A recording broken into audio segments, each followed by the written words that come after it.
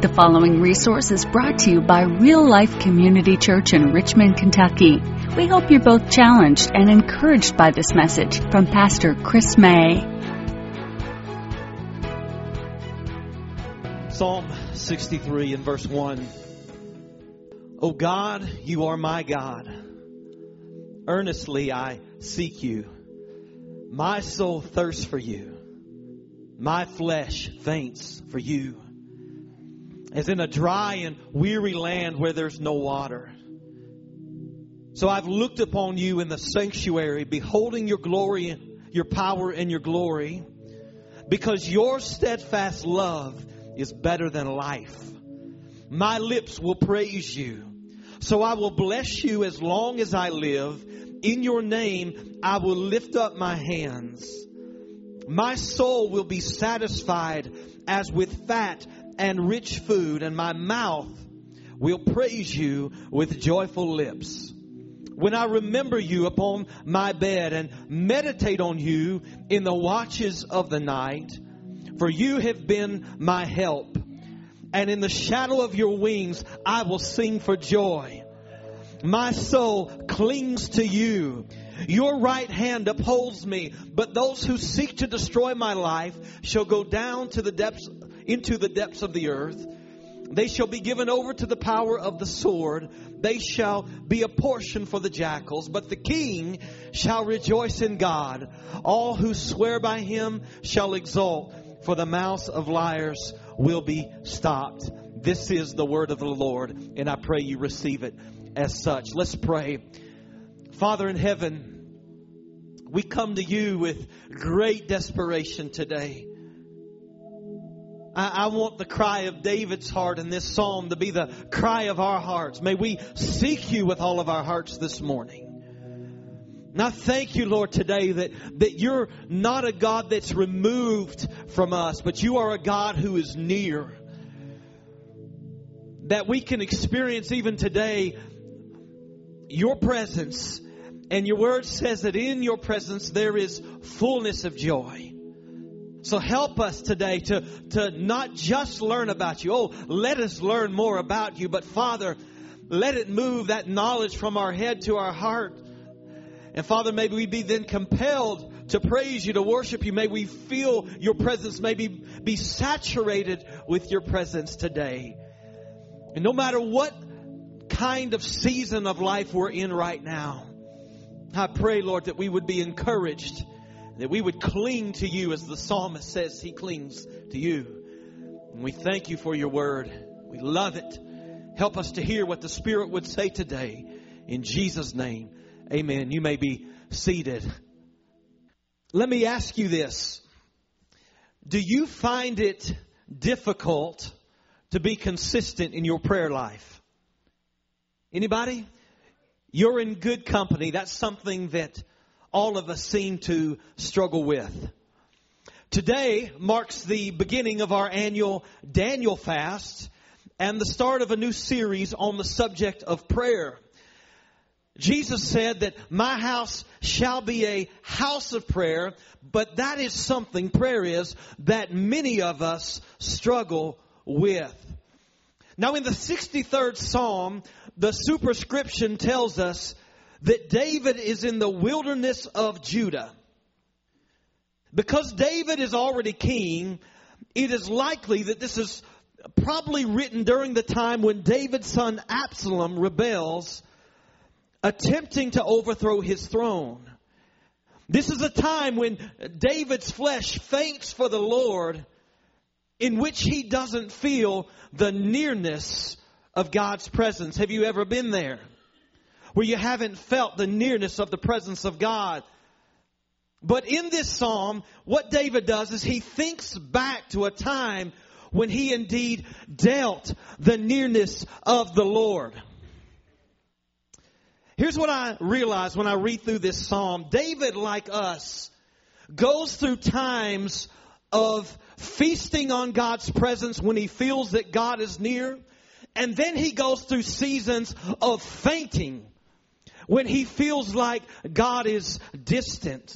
But here's what I love about David, that both in times of fainting and in times of feasting, David savors the Lord. He worships God. Amen? And as believers, here's what I know. We all go through times where we feel the nearness of God, where we enjoy the presence of the Lord. But then every one of us have these, what I like to call wilderness situations, where God may seem more distant. Have you been there? And in both seasons, on the mountaintop and in the valley, how many know we need to learn to savor God, to trust God, to be consistent in our walk with the Lord? In the dry seasons, we need to learn to continue to walk by faith. Amen. So as we look deeper into Psalm 63, my hope is this, that our affections for Jesus will be raised, that we will learn to savor Him in every season of life. And here's what this has to do with prayer. As we savor God consistently through the good, bad, and ugly seasons of life, I hope that we will be moved to prayer continually. No matter what we're experiencing in our circumstances, we ought to be a people of prayer. Amen? Prayer warriors when times are good. Prayer warriors when times are bad. Amen? So I want to begin here, if you're taking notes, by looking at David's foundation.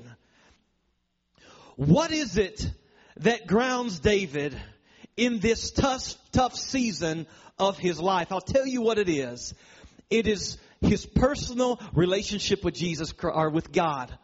Amen? It is David's personal relationship with God. And that is what grounds us. Our relationship with Jesus Christ, now on the other side of the cross than David was. It is our relationship with God. Amen? I want to point you to verse 1. Oh God, you are my God.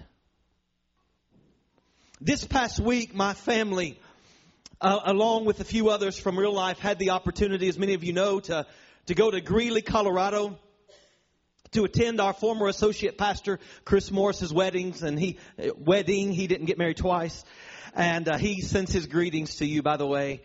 But many of you know that I lived in Greeley, Colorado for about 6 years. And over our tenure there at First Assembly, we built many deep and meaningful relationships. So for the past 3 years, being back in the bluegrass, Nikki and I have kept up with these friends of ours over social media. We still know a lot about their lives as we've kind of watched them from a distance. But when we connected with them over this past week, we were reminded of something. That there is a big difference in being in the room with somebody face to face, being able to hug their necks and to just enjoy face to face conversation. There's a big difference in that and learning about them from a distance. Are you with me? Do you know that God wants us to know Him in that personal way? He does not just want us to know about Him and have all these facts about Him and read about how He's moved in the past. Oh, He wants us to know about Him. He wants us to learn about Him. But that knowledge, with that, He invites us to draw near to Him and to know Him in a personal and an intimate way. What an invitation. What an invitation. This is how David knows the Lord. Psalm 34, what's it say? Taste and see that the Lord is good. Amen? Our God, here's what I want you to know. Our God is a God who is near. He's not an impersonal force. He is a God that bids us to come to Him. Folks, here's the great news. This nearness to God, this invitation, this Christian experience, it's not just for the king. It's not just for the prophet. It's not just for the high priest. It's not just for the pastor or the spiritual leader. This nearness to God, it's not just for the pastor, the high priest, the king, the prophet. Who's it for? is for all of us who are in Christ. Isn't that good news? There are people who will call upon me, Pastor, I need you to pray. I need you to pray. And listen, I'm happy to agree in prayer with you. But you know what? I am so thrilled to tell you some great news this morning. That if you are in Christ, you yourself can go boldly to the throne of grace. Boldly into the presence of God. And you have an ear with the King. Amen? We have a God that welcomes you into His presence. 1 Peter 3:18, I love this. For Christ also died for sins once for all. The just for the unjust, in order that He might what? Bring us to God. Hebrews 4:16 says, let us draw near with confidence to the throne of grace, that we might receive mercy and may find grace to help in time of need. Amen. Hebrews 7:25, He is able to save forever those who draw near to God through Him, through Christ, since He always lives to make intercession for them. What is it that undergirds our prayer life? What is it that helps us to walk consistently in the ways of the Lord? It is simply our relationship with God through Christ. See, this faith is more than a knowledge of God. The demons have a knowledge of God.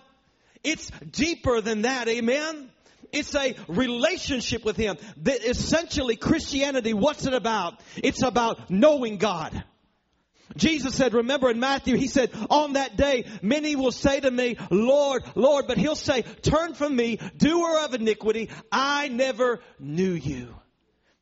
Because it's possible to be in church every week. It's possible to even read your Bible. It's possible to sing worship songs and know a lot about God. But it's a whole different thing to know Him like David knows Him. To know Him, to have personal fellowship with Him. So because of David's relationship with God, we find that he worships and savors God both now in times of fainting, where he feels the Lord is miles away, and times of feasting when he senses the Lord is near. God is his satisfaction continually. So I want to look here. We've looked at the foundation. Let's look secondly at David's fainting. Look at verse 1 again. Oh God, you're my God. Remember, David's in a tough situation, tough season here. And here's what he does. Here's where he turns. He says, earnestly, I seek you. My soul thirsts for you. My flesh faints for you. There it is. As in dry and weary land where there is no water. Listen, just because we have a personal relationship with God does not mean that we will always automatically feel those kind of Holy Ghost goosebumps and, the presence of God. There are times in each of our lives when we feel that the Lord is distant. He's not distant. The Bible promises He won't abandon us. He's not distant, but we don't always feel, if you will, His presence. And we go through situations we think, does God really know what's going on right now? What do we do in those seasons? Well, we go back to that foundation, that personal relationship with Him in faith. And instead of running away from God, instead of doubting, instead of being bitter, we run boldly, amen, to Him. Listen, if you're in a tough season of life right now, you have two options. You can get bitter at God and you can run from Him. I don't recommend that. What He wants you to do is run to Him and allow His comforting embrace to change you, to help you, to comfort you. This is what David does earnestly in the second part of the first verse. He says, earnestly, I seek you. See, in this frustrating situation, David seeks the Lord.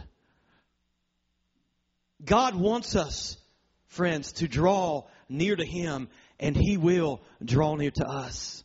You know what's interesting? Have you ever watched children when they're frightened? They don't wait for a parent to run to them. They will search you out, and they, mom or dad, will run to you, and they will leap in your arms. Where do you run to in tough seasons? See, we have people going through difficult situations all over Richmond, all over the world, and many of them in our city, we know where they're running. They're running to the needle or to the pill bottle or to the drink, whatever it might be, something to kind of ease the pain. There's a problem with that, though, because that masks the situation, and that's only a temporary relief. And then the consequences of that relief bring on many more trials and tribulations. But we have a safe place as believers in the arms of God. Are you with me? So we need to run to Him. Hebrews 11:6, without faith, it is impossible to please Him. For he who draws near to God, watch this, must believe that He exists and that He's a rewarder of those who seek Him. If you and I are going to experience the presence, this nearness to God, number one, obviously we've got to believe He exists. It's not, well, I'm just going to try this out. No, we've got to believe that God exists. We've got to go to Him in faith. And when we do, we've got to believe that, you know what? As I draw near to God, He's a rewarder of those who seek Him diligently. And I know He's going to draw near to me. So how practically does David seek God in this season? Number one, we should do as well. Here it is. He remembers God's faithfulness in the past. When you are in troubled times and you're wondering, is God going to be able to handle this situation? Friends, you and I, what do we need to do? We need to think back to His faithfulness in the past. Verse 2, and we're going to come back to this verse in a moment. He says, so I've looked upon you in the sanctuary, beholding your glory. What's he doing? David's thinking back to his experiences with God in the past, where he seems to have been melted by the presence of God. Have you ever experienced that?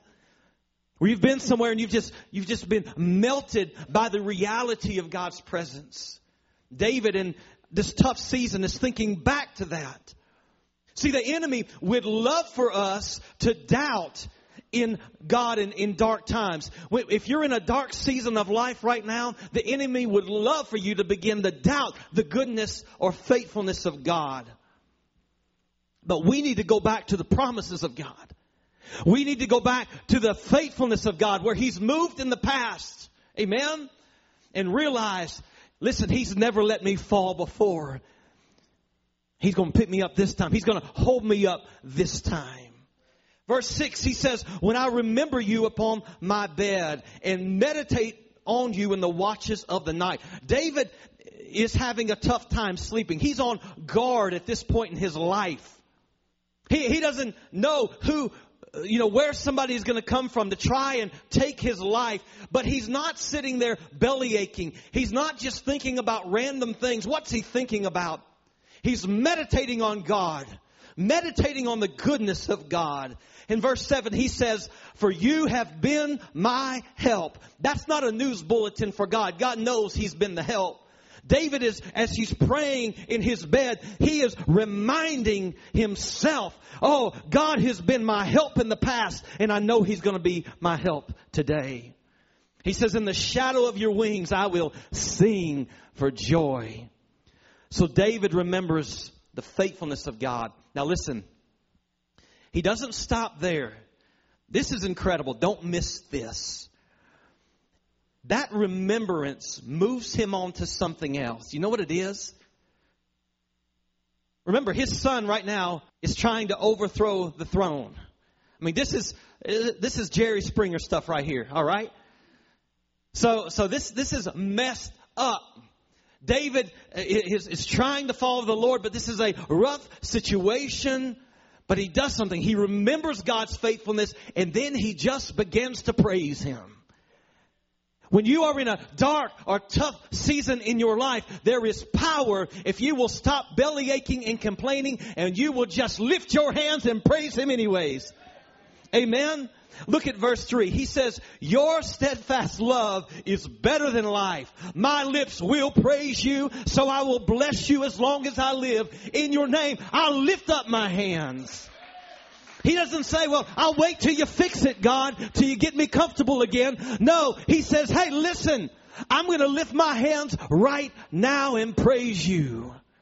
David considers, here's what he's doing. He considers the supreme value of God and his love. He begins to think, well, my situation looks bleak, but God still loves me. Even though I might feel distant from the Lord, David begins to remember the steadfast love of God that we talked about even at the beginning of service today.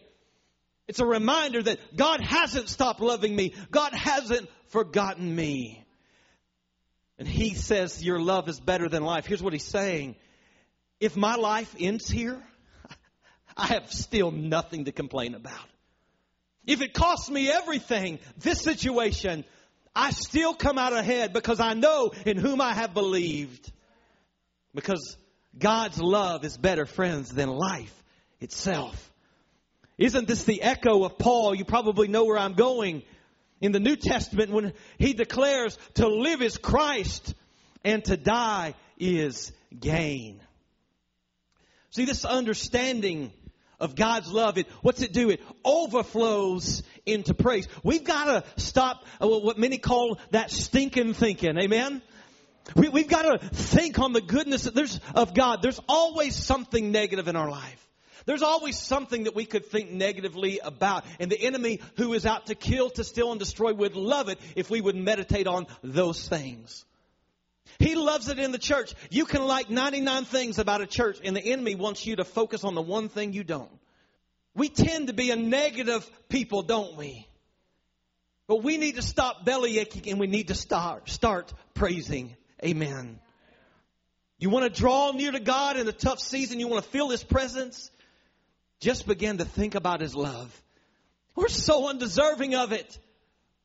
The one who's given His life for us. What do we have to be sad about?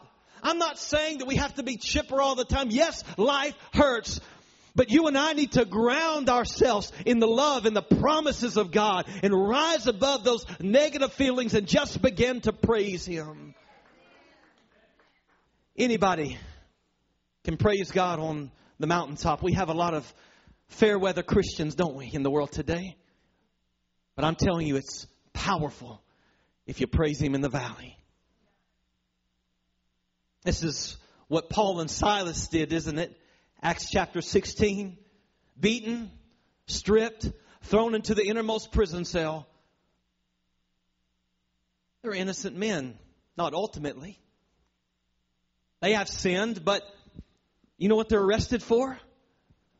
They cast a demon out of a girl. That sounds like a pretty cool thing to me. But they're beaten. I mean, you talk about, would you question God in that? Lord, I just cast a demon out. Why am I being thrown into prison? But they don't bellyache. The Bible says at the midnight hour, where they're in pain and they've been tormented. What do? What would we do? We'd bellyache. Woe is me. We get a hangnail and we act like that, right? What's he do? Paul and Silas at the midnight hour, they began to sing and to pray. Consistent. See this? Consistent in their spiritual walk. In the good, the bad, the ugly. They're praying, they're singing. And what happens? As they begin to praise God, it's not just their cell that's changed, but the whole prison gets loose. I want you to know, and this is kind of a rabbit trail, but I just feel an unction to say this today. You being here, it's not just about you. When you decide in the midst of a really tough situation to lift your hands and to praise the Lord anyways, it's not just going to affect you, but it might affect the people all around you. All of a sudden, chains begin to break off all over this place. I dare somebody to praise Him in the midst of the storm, in the midst of trouble, in the midst of tribulation. Just think about His steadfast love and begin to open up your mouth and praise the Lord. We live in a world that is, especially a country that is wrought with anxiety. Xanax is like M&Ms now, amen? But the Bible says in Philippians 4:6 to be anxious for nothing, but in everything by what? by prayer and supplication with thanksgiving. Again, Paul writing from prison saying this. Let your requests be made known to God. Let's be a people of prayer, not a people that are anxious and worried all the time. We serve an awesome God. When you have a personal relationship with Jesus, you and I, we have no reason to be anxious in difficult situations. God, even in what we would call a bad situation, God is using it for our good and His glory. So if you think about this, it's going to free somebody this morning. Nothing bad, if you're in Christ, can really happen to you. It may look bad to the human eye. It may feel bad for a moment. But I want you to know that God has a plan. And He works together for our good. Those who love God are called according to His purpose. He's working those things together for our good. Our good. You may not understand it, but eventually you will. It'll all make sense.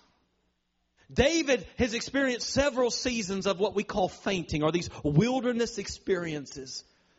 But I want you to know, and I'm thankful for this, there are times of feasting on God's presence when God was near in his life as well. And we all need those times. Aren't you glad it's not all wilderness experiences? Has anybody had any good times in the Lord over your lifetime? Let's talk about finally His feasting. Let's go back to verse 2. I've looked upon you in the sanctuary, beholding your glory. For you've been my help, and in the shadow of your wings I will sing for joy. What's he doing? David, in the season of fainting, is thinking back to the season of feasting, when he felt the nearness of God. And he's looking ahead with great anticipation. Oh, Lord, I want to feel your presence again. Is anybody hungry for the presence of God?